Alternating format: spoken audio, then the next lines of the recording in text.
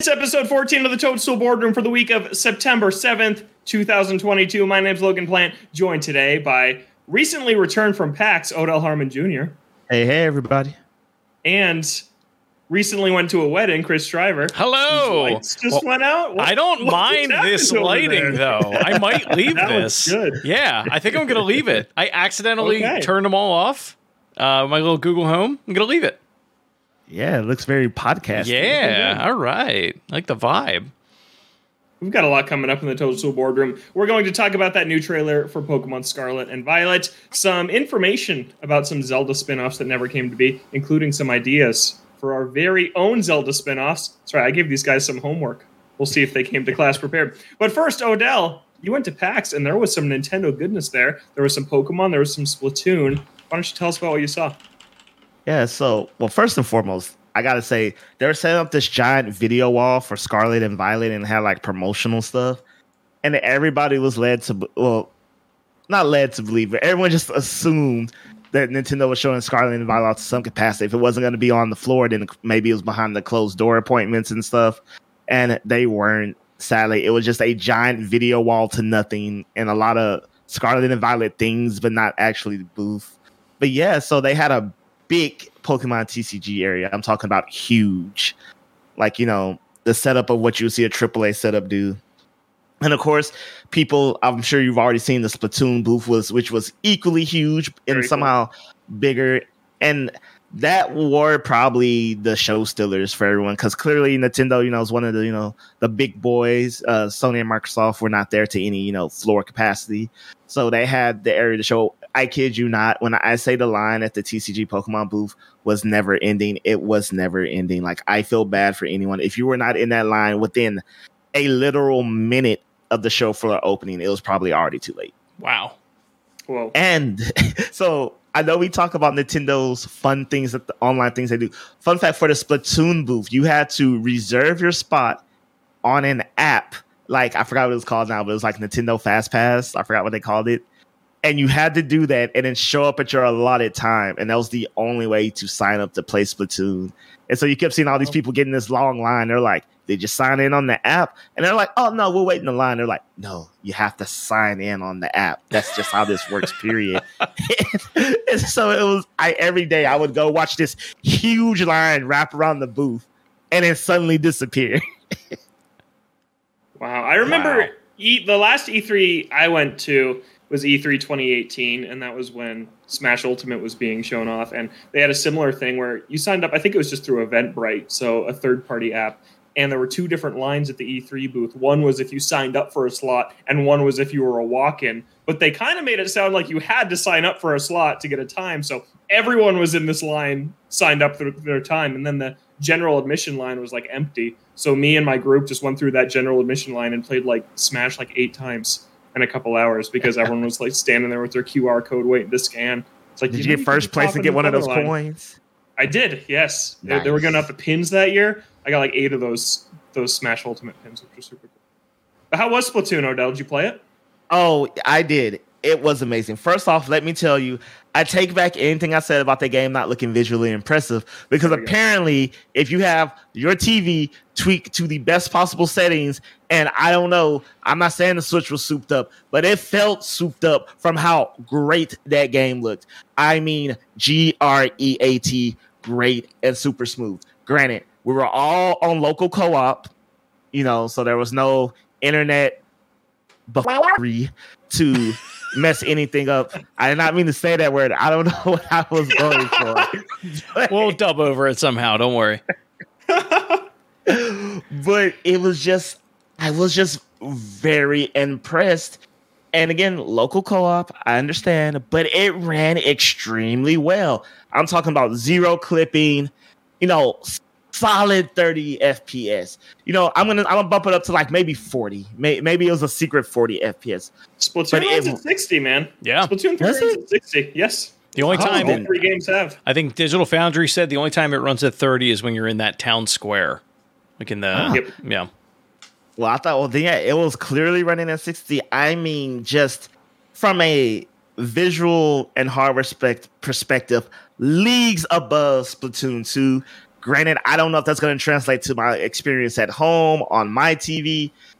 Of course, probably not online, but yes, it was impressive, like night and day from the test fire. If Nintendo, I have been telling. Go ahead, Chris. I was going to say if it would make sense for Nintendo because they have the Switch OLED, and I feel like that's kind of the new standard. Like if you're really trying to showcase a game, that's what they would want to use. My guess is they're using like probably LG OLED or Sony. They're like the main OLED manufacturers. So if you're looking for a new TV, look for sales on those because they're amazing.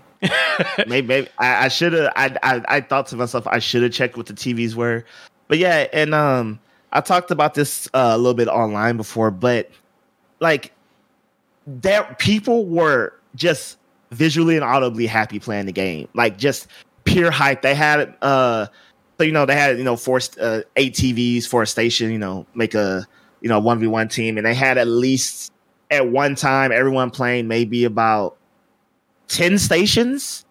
So that's a considerable amount of people. In the grand scheme of thing with the line, that's not a lot, but in one singular booth, it's huge. Mm-hmm. And you can just hear people like as you walk by just screaming and yelling and when you're in the booth, it's even more just insane because you're doing it. You got the people behind you, the people across the way.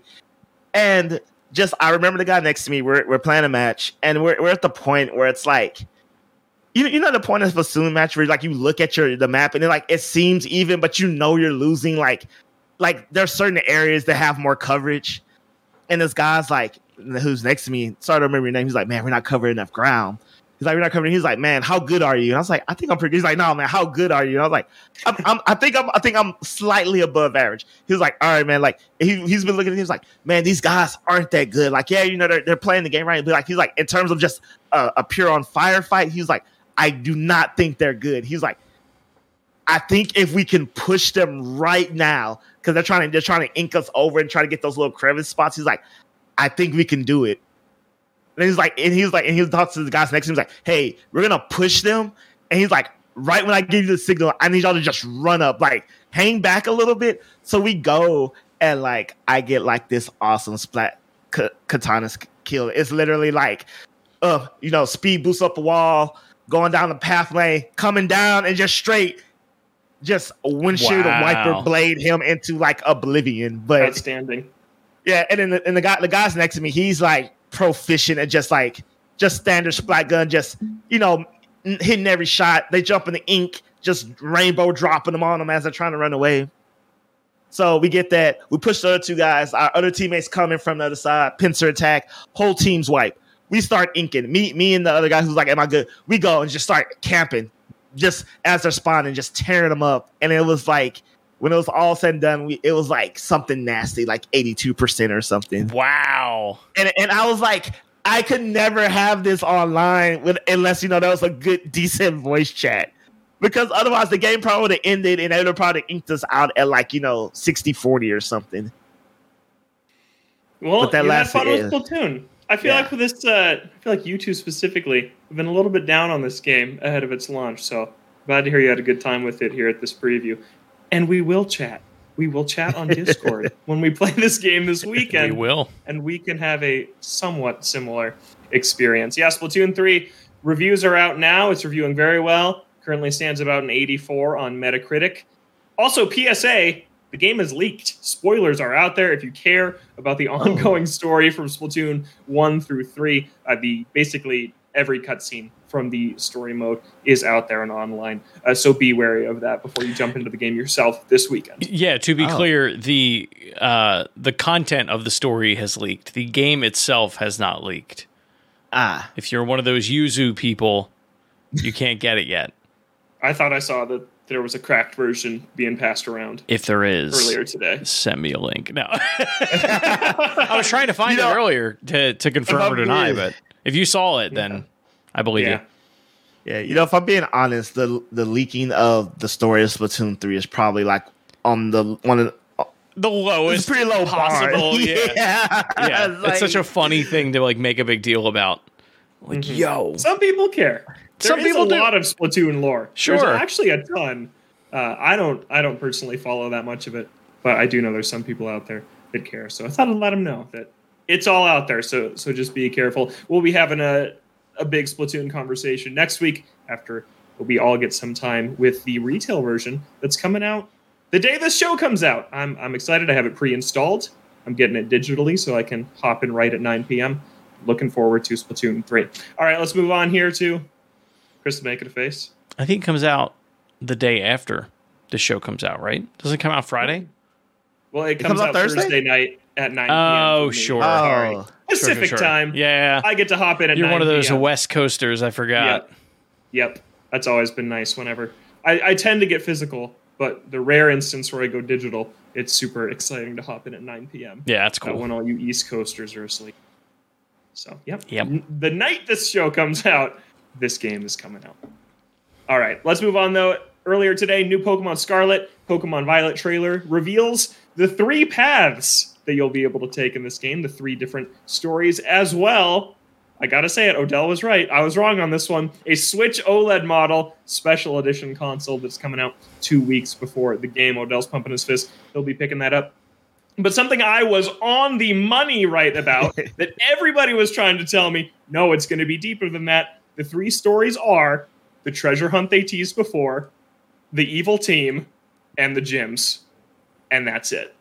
So it's basically like every other Pokemon game, except you can tackle these things in any order. That wasn't all that was in the trailer, though. They did show a little bit more. Like, they're showing off the new Let's Go feature, which is a new way to explore the region with your Pokemon, where you can basically have a Pokemon auto battle for you. So Pokemon's becoming Xenoblade, where you can just send out your Pokemon and have them battle. You don't have to do anything. You can collect items, explore the area, and then they'll come back to you when you're done. They showed off that new crab Pokemon. What's his name? Cloth? Cloth? He's pretty cool. Much like Big cool, Man, dude. I would die for Cloth. Okay. Yeah, he's up there. Okay. Without having used him or anything, I feel like he's up there with like Slowbro for me and Slow King. And like, that's high praise. I love Slow King.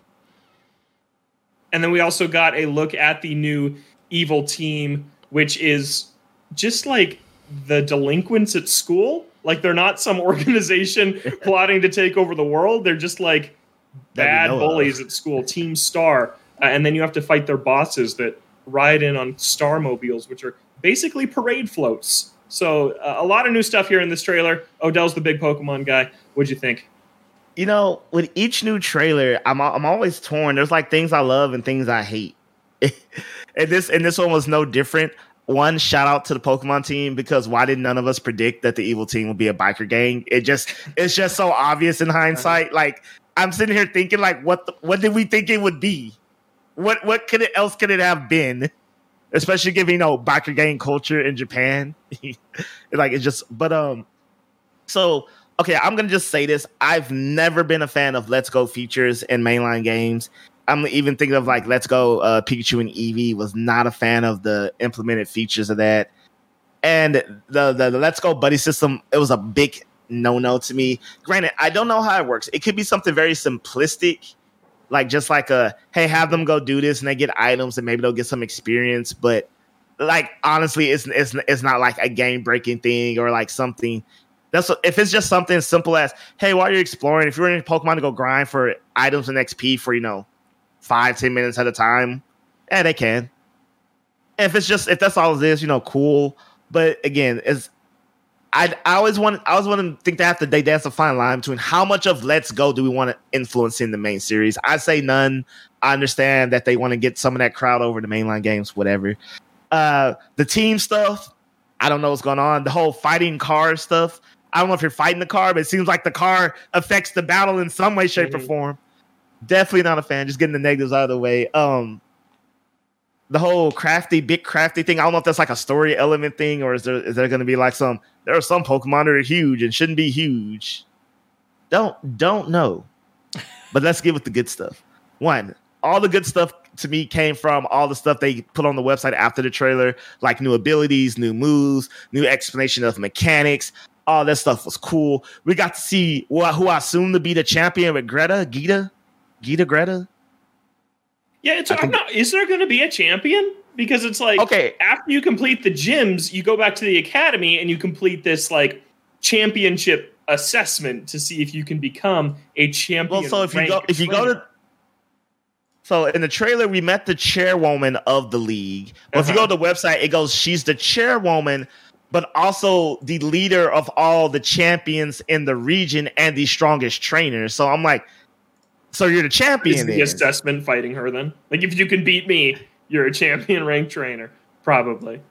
So that's I'm assuming she's the champion, but we got that. We got to look at something else I want to bring up, which is a negative for me, which is in this path, the gym leader path. Before you can challenge each gym leader, you have to complete a pre-gym challenge, which looks very similar to the trials that we saw in Pokemon Sun and Moon, which essentially replaced gyms altogether. It was the trials instead of the gym badges. And I think the example we saw in the trailer was what's the sunflower? Sunflora? Is that the Pokemon name? Sunflora. You had to go find them lost in the city. Yeah, so we saw your trainer gathering up those Pokemon, and then after they completed that trial, they were allowed to challenge the gym leader.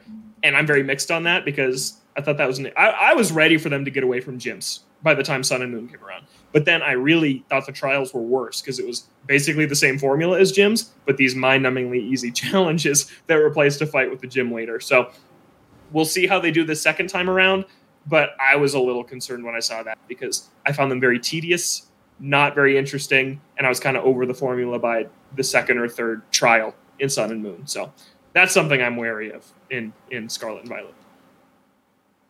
Yeah, no, I will say this: compared to the other games, I think this one will make at least a lot more sense. They won't be.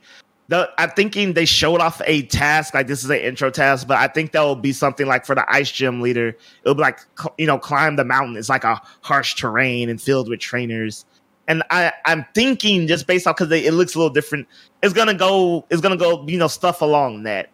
Like it'll be sometimes it might like beat someone, sometimes it might be like just make it to point A. In this case, he seems to be like the first in town. And I'm hoping they're smart and they're like, this task really serves an ulterior purpose so you can get to understand the layout of the city and how things work and how you traverse.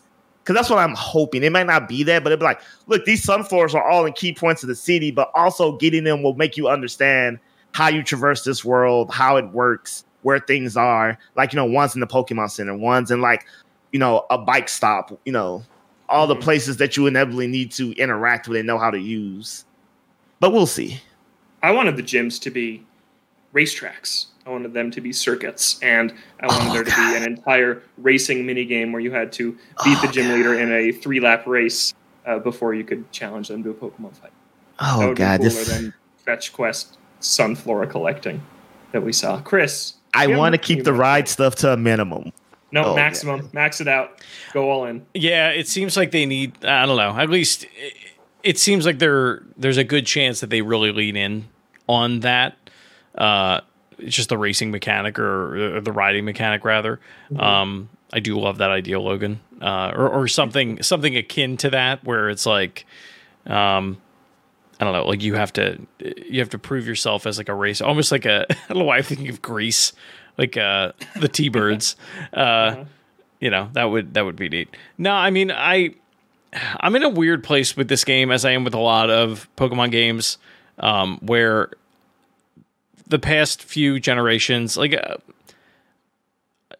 before the show, Odell and I were talking about, the games that people tend to complain about or maybe haven't played, and admittedly, I've played Sword. I played Sword. I didn't play Black or White.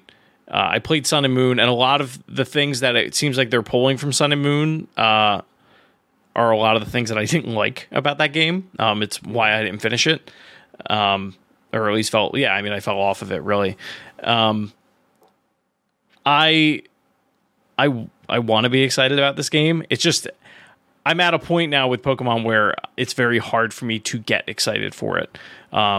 It seems like they're making a lot of good changes, and we've talked about this before, where the leadership has changed. It seems like there's a lot of like new blood in that studio that is really trying to revitalize this for fans that are new and old, and I hope they do.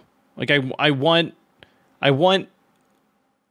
don't want another Pearl and Diamond remake where nobody's happy with it. It seems like a lot of people played that game, but even fans of the original were like, no, I'd rather play, the Nintendo DS versions.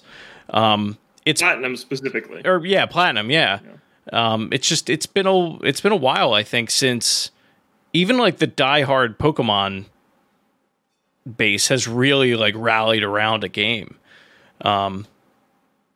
Not that it won't sell gangbusters, it absolutely will. I think it's honestly just out of sheer curiosity from everyone that's been, this franchise has been in their lives for literally most, if not all of their lives. So I'm excited to try it. I do really like the Crab Boy. I think he's great. And I think of the Pokemon that we've seen, for the most part, like I am a fan of the ones that they've actually introduced. Like there have been a lot of generations where we've seen, different Pokemon throughout or teased, before the game even releases. And then you get the main game and like everything else is kind of a letdown. I'm hoping that isn't the case with this though. Like it seems like there's some fresh ideas here. But I guess my problem right now is, and maybe this is unrealistic. Maybe this is, I feel like in the Switch generation, right, we've seen series after series completely reinvent itself. And I've kind of been waiting for Pokemon to do that. And I thought Legends Arceus earlier this year was a phenomenal example of it. I feel like that. I loved that game. That was a reinvention of the franchise. And now you look at this, and this feels kind of caught to me in the middle between the future and the past. I was very much excited about the potential of 3 new... Yeah, literally, right? I guess I didn't even think about that. That was unintentional. But you look at three storylines, do them in any order, this open world, and then the 3 stories, like we said at the top of this topic, are just the same 3 stories we've had for 30 years. Like it's kind of a letdown. The team, the gyms, the legendaries. And that's it. And it's like, I just wish that they would have taken that extra step and said, here's we don't need another team this time. Team Yell was the worst implemented team I've ever seen in a Pokemon game in Sword and Shield. Like, they were essentially meaningless. They were cheerleaders for this gym leader. They were nothing. And I'm like, this trope is tired and it's time to move on. And even when they're going into this bold open world, they're still not shedding these old things they've been doing since the Game Boy. And I'm like, I was ready for that. I was ready for something a little bit different. So that part of today's video did disappoint me a little bit. And then I want them to lean in hard on a mechanic. Like I mentioned the biking. Odell's not a biking fan. Sure, maybe not all Pokemon fans would want this, but I guess that the whole biker gang and your Pokemon's a bike, and it feels like set dressing rather than an actual core mechanic implemented into the gameplay. It's like, oh, it's the same game, but we've just done it all up with this biker theme. But really, when you boil it down to it, it doesn't make any major meaningful changes to the experience. It's just like, oh, there's bikes everywhere and bike iconography and they wear leather jackets and riding on these cars, but it's still just Pokemon at the end of the day. I do have that fear where it's like, the bike has always existed. And 90% of the time, if you're in an area where you can use it, you will, because you just want to get to the next area. It's cool. It's a cool idea that they are replacing it with that. But if it doesn't have that feel of like, this is going to sound so dumb, and it will, moving in a non-restrictive way, where it's not like up, down, left, right, which, you will be able to do that in this game. That might help a little bit, but like that, I can't believe that like that's the selling point for me is like, because even Sword and Shield had that. I don't know. So, listening to y'all, I've actually thought about something right now that I've probably, subconsciously realized, but it's brought to the forefront of my mind now. It's probably one of the reasons why I don't think we shouldn't move. Legends should not be a framework for any mainline game. And why I'm excited about this game for different reasons than y'all could be excited, because Pokemon is a game that means different things to different people. And what I mean by that, okay, let's look at Smash. No one goes, Smash needs Smash is a fighting game. It needs to be a fighter. It needs to be this. Smash is not, no one looks at Smash and goes, man, the next Smash game needs to have a great adventure mode. Most people are like, hey, it would be cool if it did, but that's not why I'm here. I think a lot of people do say that. Huh? Chris says that. I get what you're saying. I get what you're saying, though, Adele. I die on the hill of Subspace Emissary. That's all. Yeah, okay, let me like this. No one was gonna, praise or condemn Smash based off the performance of World of Light. You know what I'm saying? Right. The review points were not gonna be coming from World of Light. But Pokemon is interesting because to me, I'm a competitive battler. Like the stuff, I'm not gonna go into detail about the stuff they announced about the battle scene and movesets and new abilities because it's amazing. By the way, I am so excited to learn this new battle. Completely excited. I'm more excited about the battle system than I am about the game. But that's what I love about Pokemon. I love catching, training, breeding, all that stuff. Mm-hmm. But that's not Pokemon to some people. That is 0% of what Pokemon is to people. They want to go on the adventure. They want to catch cute Pokemon. And, that's fine but that's the thing. I think that's really hard. Pokemon is different things to different people. Even me, that I think I love Pokemon. I'm one of the best people, expert on the franchise. But if some kids just like, I just want to catch cool things and like make curry and feed them berries and like take pictures, and that's all Pokemon. I can't tell him he's playing the game wrong. I wouldn't tell him or her that you're doing it wrong. This is like and so I guess that's tough because you can easily excel in one area and not. I guess ultimately going forward, that's going to be the balance. Is how do we? Let's get a team focused. If I just wanted to go on an adventure, how would that be pleasing? If I just wanted to battle and have meaningful, competitive balance battling, how do we do that? If I want to do this, I don't think it's a thing where we have to sacrifice one area to get good at the other. But I guess, we're just in a place where Pokemon is continually evolving in so many different fronts. And I'm just thinking, I wonder how many games actually have to think about that. They like forgetting Smash. I am a fighting game. We can have all these other cool stuff, but this is our core. This is where all our energy has to go to. Whereas I feel like core Pokemon games, I feel like outside of maybe design, I feel like they can never say this is what we have to be, and then everything else is secondary.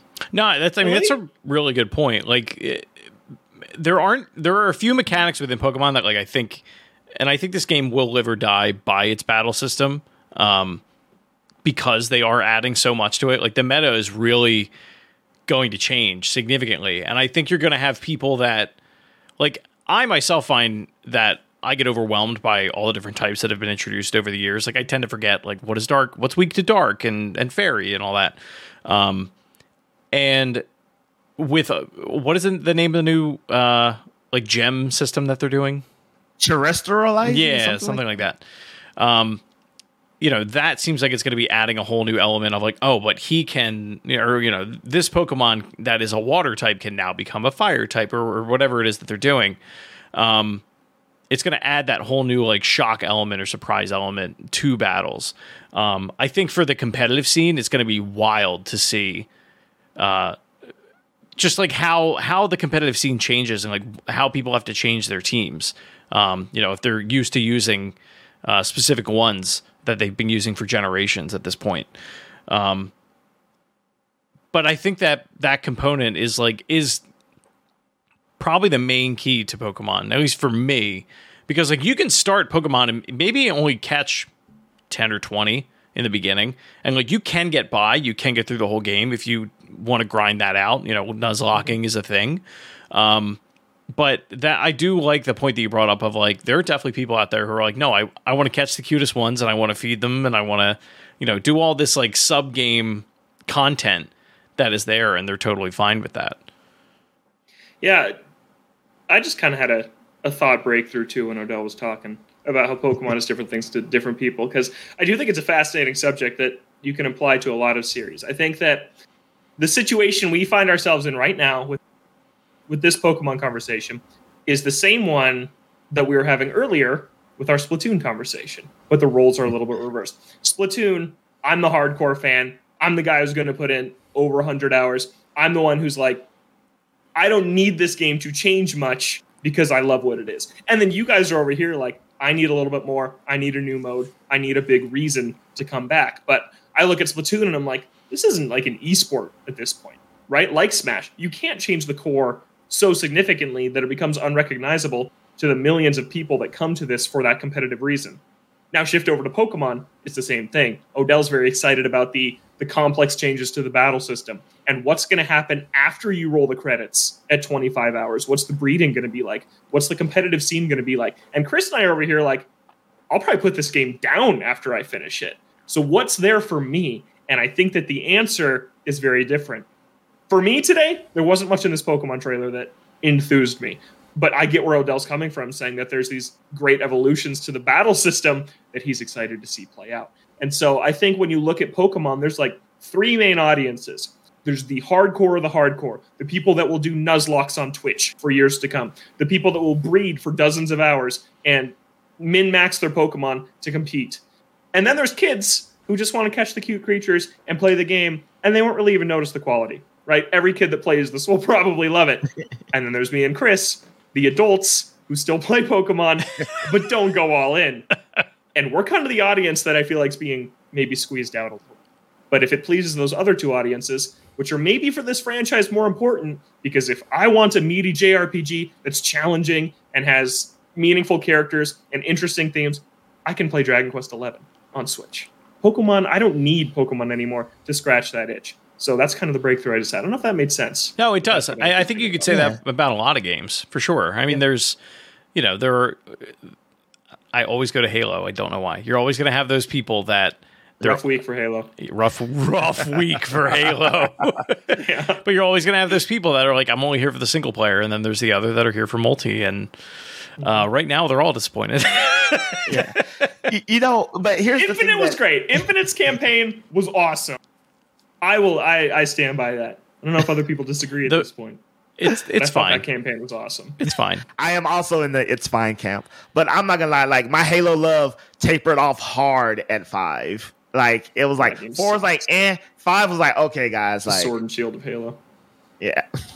But but before we cap off this conversation in Pokemon Holo, here's the thing that my biggest gripe with Pokemon is like I feel like a parent in terms of like I see your potential. Like I feel like if Pokemon sat down, maybe it'll be this game. I highly doubt it, but let's just look forward to Gen 10. I feel like if Pokemon just sat down and just thought like we're gonna hit all these, let's ignore the battling and stuff because that's gonna be good. We're always gonna care about that. We're gonna have design because there's been some Pokemon games that have meaningful story. People always talk about like if you look at Gold and Silver, those are hardcore RPGs. Like in the essence of a JRPG, like that's easily base game 80 hours, just base, not even with trying the 2 regions, right? Yeah, with the 2 regions, right? Like that's easy. You're putting 50 plus hours just to beat Red at the end, and the story is great. The thing is mechanics and stuff. And I'm like, and in Black and White 2, you see it again. I'm like, Pokemon has the potential to be a quote unquote classic JRPG with a good story, compelling characters, yada yada yada, and all that other stuff. We haven't, and I feel like we just haven't seen the merging of the 2 worlds yet, and it annoys me because I feel like there should be a Pokemon game, not every year, but that should be a legit game of the year contender. Like in my fantasy world, we will reach this Pokemon game that has a Breath of the Wild effect where it's like, yes, it's the same franchise we know and love, and it's always, given praise. But now it has done something. And it maybe it could be something small. Maybe we're thinking this, and maybe it'll be just a small implement change, a small focus shift in what they want to do. And I really think we'll get the marriage of it compels people like Arceus. It doesn't negate its battling. It does everything that, seemingly what each spin-off game does, but just that one core title.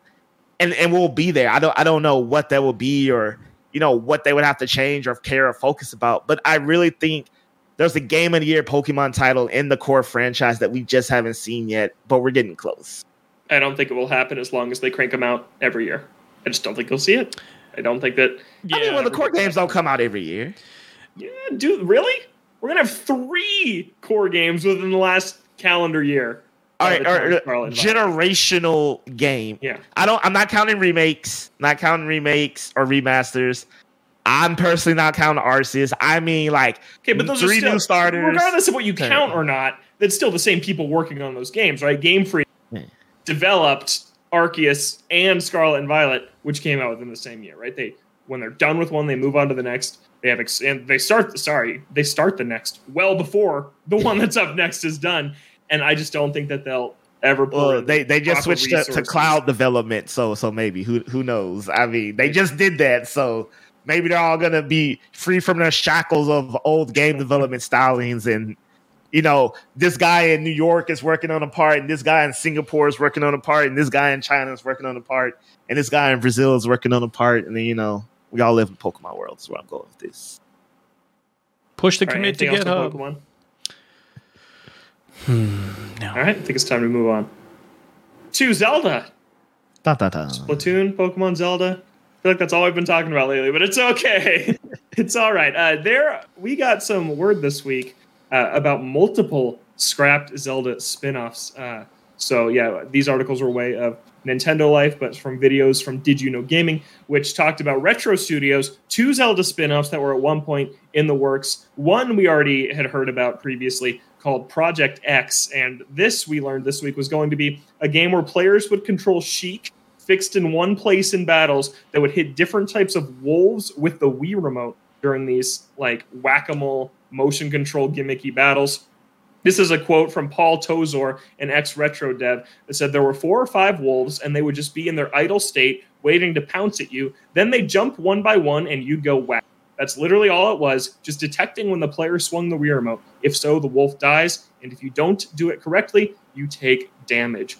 He also called this an experiment gone wrong that happened to be set in the Zelda universe. So this was one game. We heard about this a while ago, game from Retro Studios where you can control Sheik. It sounded awesome. No longer sounds so awesome. Not too surprised that we didn't end up seeing it. But the more interesting one that came up during this same kind of video that they uncovered when looking for more details about this Sheik game that never came to be was a game that Retro Studios pitched called Heroes of Hyrule. And this kind of breaks my heart that it didn't happen because it sounds super amazing. It would have been styled like Final Fantasy Tactics. It would have focused on 3 heroes, a Goron, a Zora, and a Rito, who lived 100 years in the past and set out to rescue Link. And then eventually it plays out through Final Fantasy Tactics-like battles. And then time passes and Link would be an old man who ran a shop. And I don't know what the second half of the game looks like. The second part of the text was like blacked out that was presented in this, but there's some content of this you can go check out either in the original video or on Nintendo Life. Dang, this looks super cool. Yeah. A tactics Zelda game would be just amazing. So I'm bummed that this never came to be, especially one that doesn't focus. There's so many cool species in the Zelda universe. To have Goron, Zora, and Rito take center stage, that would have been super cool. I wondered, did this somehow transpire into the champions? I mean, 100 years, the heroes, I could be reaching, but I feel like there's a line to me. That's too on the nose. Like they had to have. They were like, what if we just pivot this plot over here, and then let's take this gameplay mechanic. Oh, what's that? Fire Emblem Awakening? Cool, thanks. Uh-huh. What do you think Retro was working on before Metroid Prime? I still wonder that. We still don't really know. Before Metroid Prime? Before Metroid Prime 4. Because they were working on something, and they got reassigned to work on Prime 4, and that game has not released. So, I don't know what that was. Maybe it was the original IP. Yeah. Not Star Fox Grand Prix. That was a fake. But it was interesting to see these Zelda concepts, and it got me thinking, like, we've talked about this before, how strange Nintendo is with who they let use their IP and who they don't. You look at Mario, we got Ubisoft with the Mario plus Rabbids. You look at Zelda, you've got the Cadence of Hyrule spinoff and Hyrule Warriors, and that's pretty much it. You had Capcom work on a couple of these handheld games 20 years ago, but Nintendo was still heavily involved with those. Really? We're just not going to talk about NBA Street when Mario, Luigi, and Peach play I can't. Remember, Logan said that game wasn't allowed in our Mario Sports franchise. Right. I forgot. It's not a Mario Sports. Because Logan doesn't like fun. Oh, really? Really? Is that me? Who said he doesn't like Nintendo anymore? Was that you? I didn't say that. No, I said that you didn't. You said I did. I was wrong. Okay. But it had me thinking, Nintendo could do a lot more with Zelda. We see a Zelda game pretty much every year, but a lot of them turn out to be ports or remakes or remasters, and I would like to see more spin-offs because I like the Hyrule Warriors games. I know you guys are mixed. Cadence of Hyrule is awesome. I don't care what you guys say about it. That game's amazing. It's this thumb. It's the thumb that's in between sideways and up. That's what I give it. What's the insult you've been throwing around lately? Art house gamer? Yes, art house gamer. If you don't like the Hyrule Warriors games, and Cadence of Hyrule. That's just fun stuff for Zelda fans. But had me thinking, I want you guys to pitch one Zelda spinoff, pair it with the developer to me right now. Told you guys about this like 8 hours ago. I assume you spent your whole day thinking about it. Chris, what do you got? I'm good to go unless you. I've got two. Okay, all right. And one that'll never happen. Well, of the two, it will never happen. I want a fighting game from Arc System Works set in the Zelda universe. Like a 2D fighting game. Are we talking 3v3 or 1-on-1? I didn't even think of that. Part of me thinks 1v1 because like I have a sweet spot for Link and Soul Calibur 2. Chris, your camera's disappeared for me. My camera disappeared. I know he's doing the weird, like, I'm stuck in the internet. Weird. Here, let me turn it back on. That's how he looks. How's that? He's back. Okay, there we go. Oh yeah, I was kind of rocking with it. I liked it. All right. Zelda fighting game. Continue. Yeah, so Zelda fighting game. Part of me wants to do 1v1 because of Link and Soul Calibur 2 on the GameCube. The other one really likes Ultimate Marvel vs. Capcom 3 and Marvel vs. Capcom 2 and Dragon Ball FighterZ. I think if you get a roster big enough throughout the Zelda franchise, I think if you dig real deep into like you can fight as some sages from Ocarina of Time, Skull Kid, some of the Majora's Mask enemies. Like if you really get into it, you can do a 3v3 because that roster could be huge of like really obscure. DBZ Fighter has 10 versions of Goku, so.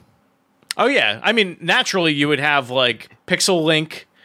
Ocarina of Time Link, Toon Link, Young Link, Adult Link, Breath of the Wild Link, Twilight Princess Link. But let's I just would want the roster to go so far beyond that. My biggest disappointment with Smash Ultimate is that we did not get a new Zelda rep. That is seriously the biggest bummer of that game for me because it is 3 Links, Zelda Sheik, Ganondorf, and that's all you get.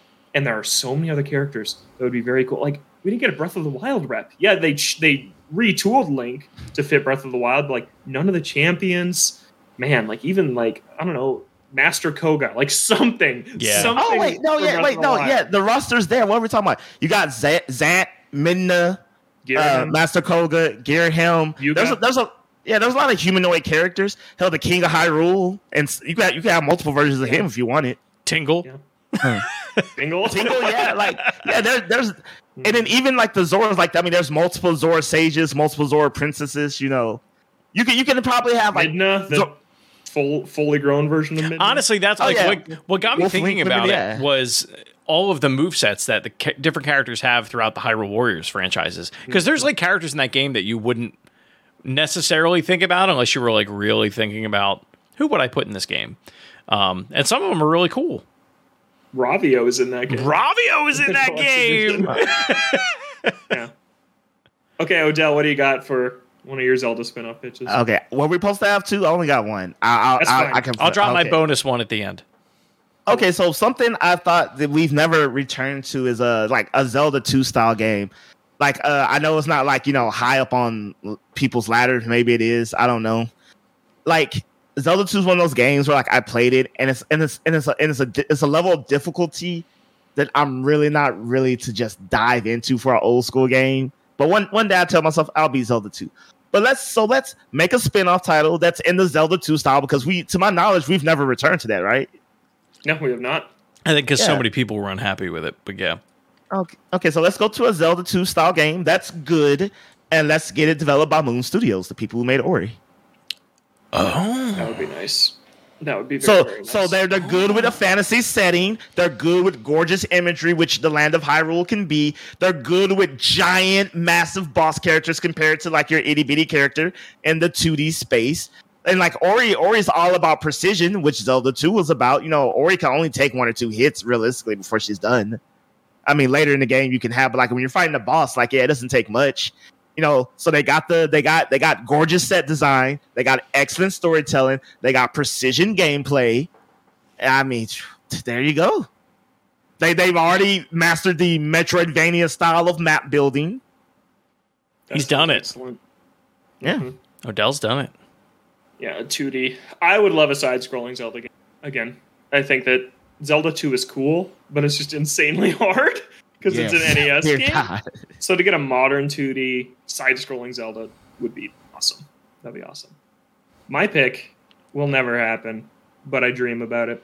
I want Paper Zelda, and I want it to be a classic Paper Mario-like turn-based JRPG with action commands. Paper Zelda would be so cool. That's kind of shocking. This has never happened yet.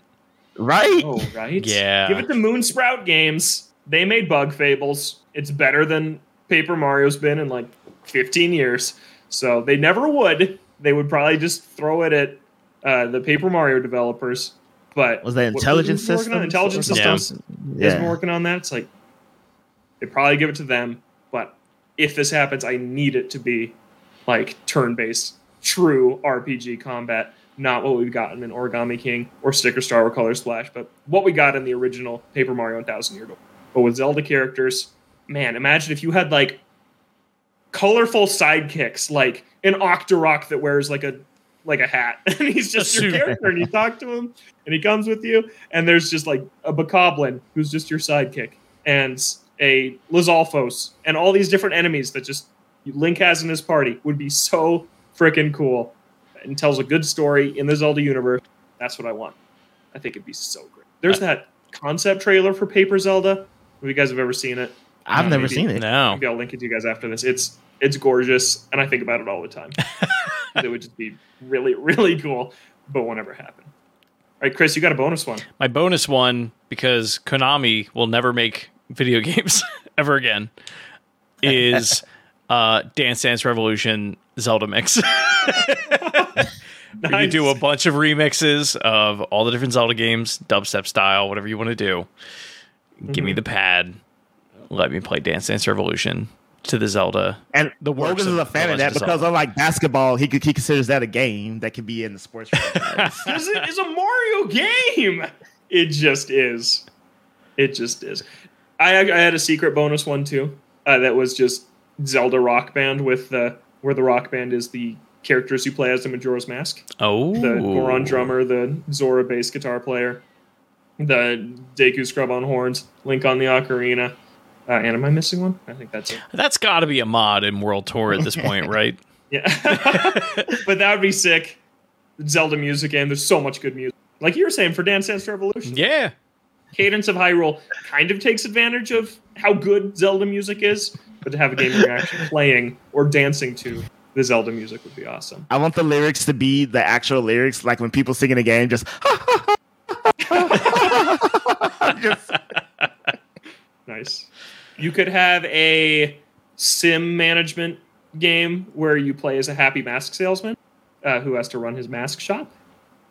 That could be fun. You could do Moonlighter, but Moonlighter. Yeah. Scout out to find new masks. Yeah, that would be cool. The final boss is getting the Majora's Mask. It's a Majora's Can Mask. I run a Bambuchu bowling alley? I always enjoyed those. I don't know why. Nice.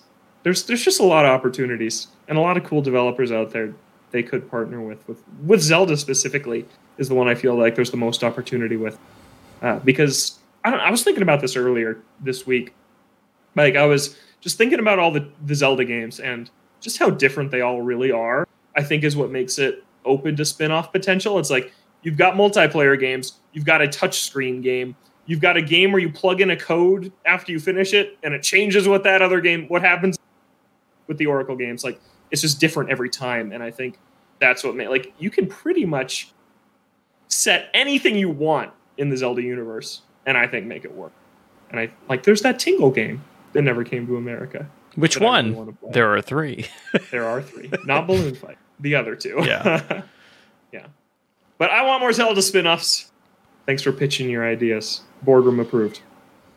Okay. Our last topic here is quick news rundown. Mario Kart Tour is removing its gacha mechanics. So this is starting on October 4th of this year, so just about a month from now. And they are removing the kind of warp pipe thing. You had to buy warp pipes and then swipe them down and you'd get a random drop from them. And there's so many characters in that game. It was very hard to get what you wanted. And now that's completely going away. They're replacing it with the new Spotlight shop that's going to be a rotating store. So you won't be able to buy whatever you want, whenever you want, but you will know what you are for. So they're not removing microtransactions either. They're still the in-game currency. But to me, this is like a huge change. We know that Nintendo didn't like developing in the mobile space because of how predatory, just by nature, that space is with microtransactions, and that's how those games make revenue. But this is a big change I did not expect to see years after this game came out, when I feel like it could be shut down any time, right? Dragalia Lost is shutting down. And so for this game to be like, oh, we're changing completely how the marketplace works, I just found that super interesting. What I find more interesting is that Mario Kart Tour is still getting support. I really thought that was a game that would like get supported maybe a year, maybe 2 tops, and then just goes the way of the dodo. But I was wrong on that one. I mean, it's the power of Mario Kart, right? Like the second it happened to me 2 weeks ago, I was at my parents' house. The second my brother found out there was a Mario Kart game on iPhone, he had no idea. He's downloading it, hands it to my niece. He's like, "Here you go, have fun." Like, it's just there is the barrier to entry to a Mario Kart game for anyone is so low because there's so much familiarity with it, and so much acceptance of it. Like, there aren't many franchises where people are so willing to just pick up and give it a shot. I'm kind of amazed that it took this long for them to figure this out. Not figure it out like technically, but like figure out that this is a better move. I think a lot of the reason, like, even when that game came out, they were talking about how, they didn't want to be predatory and they didn't want to have, these bad business practices.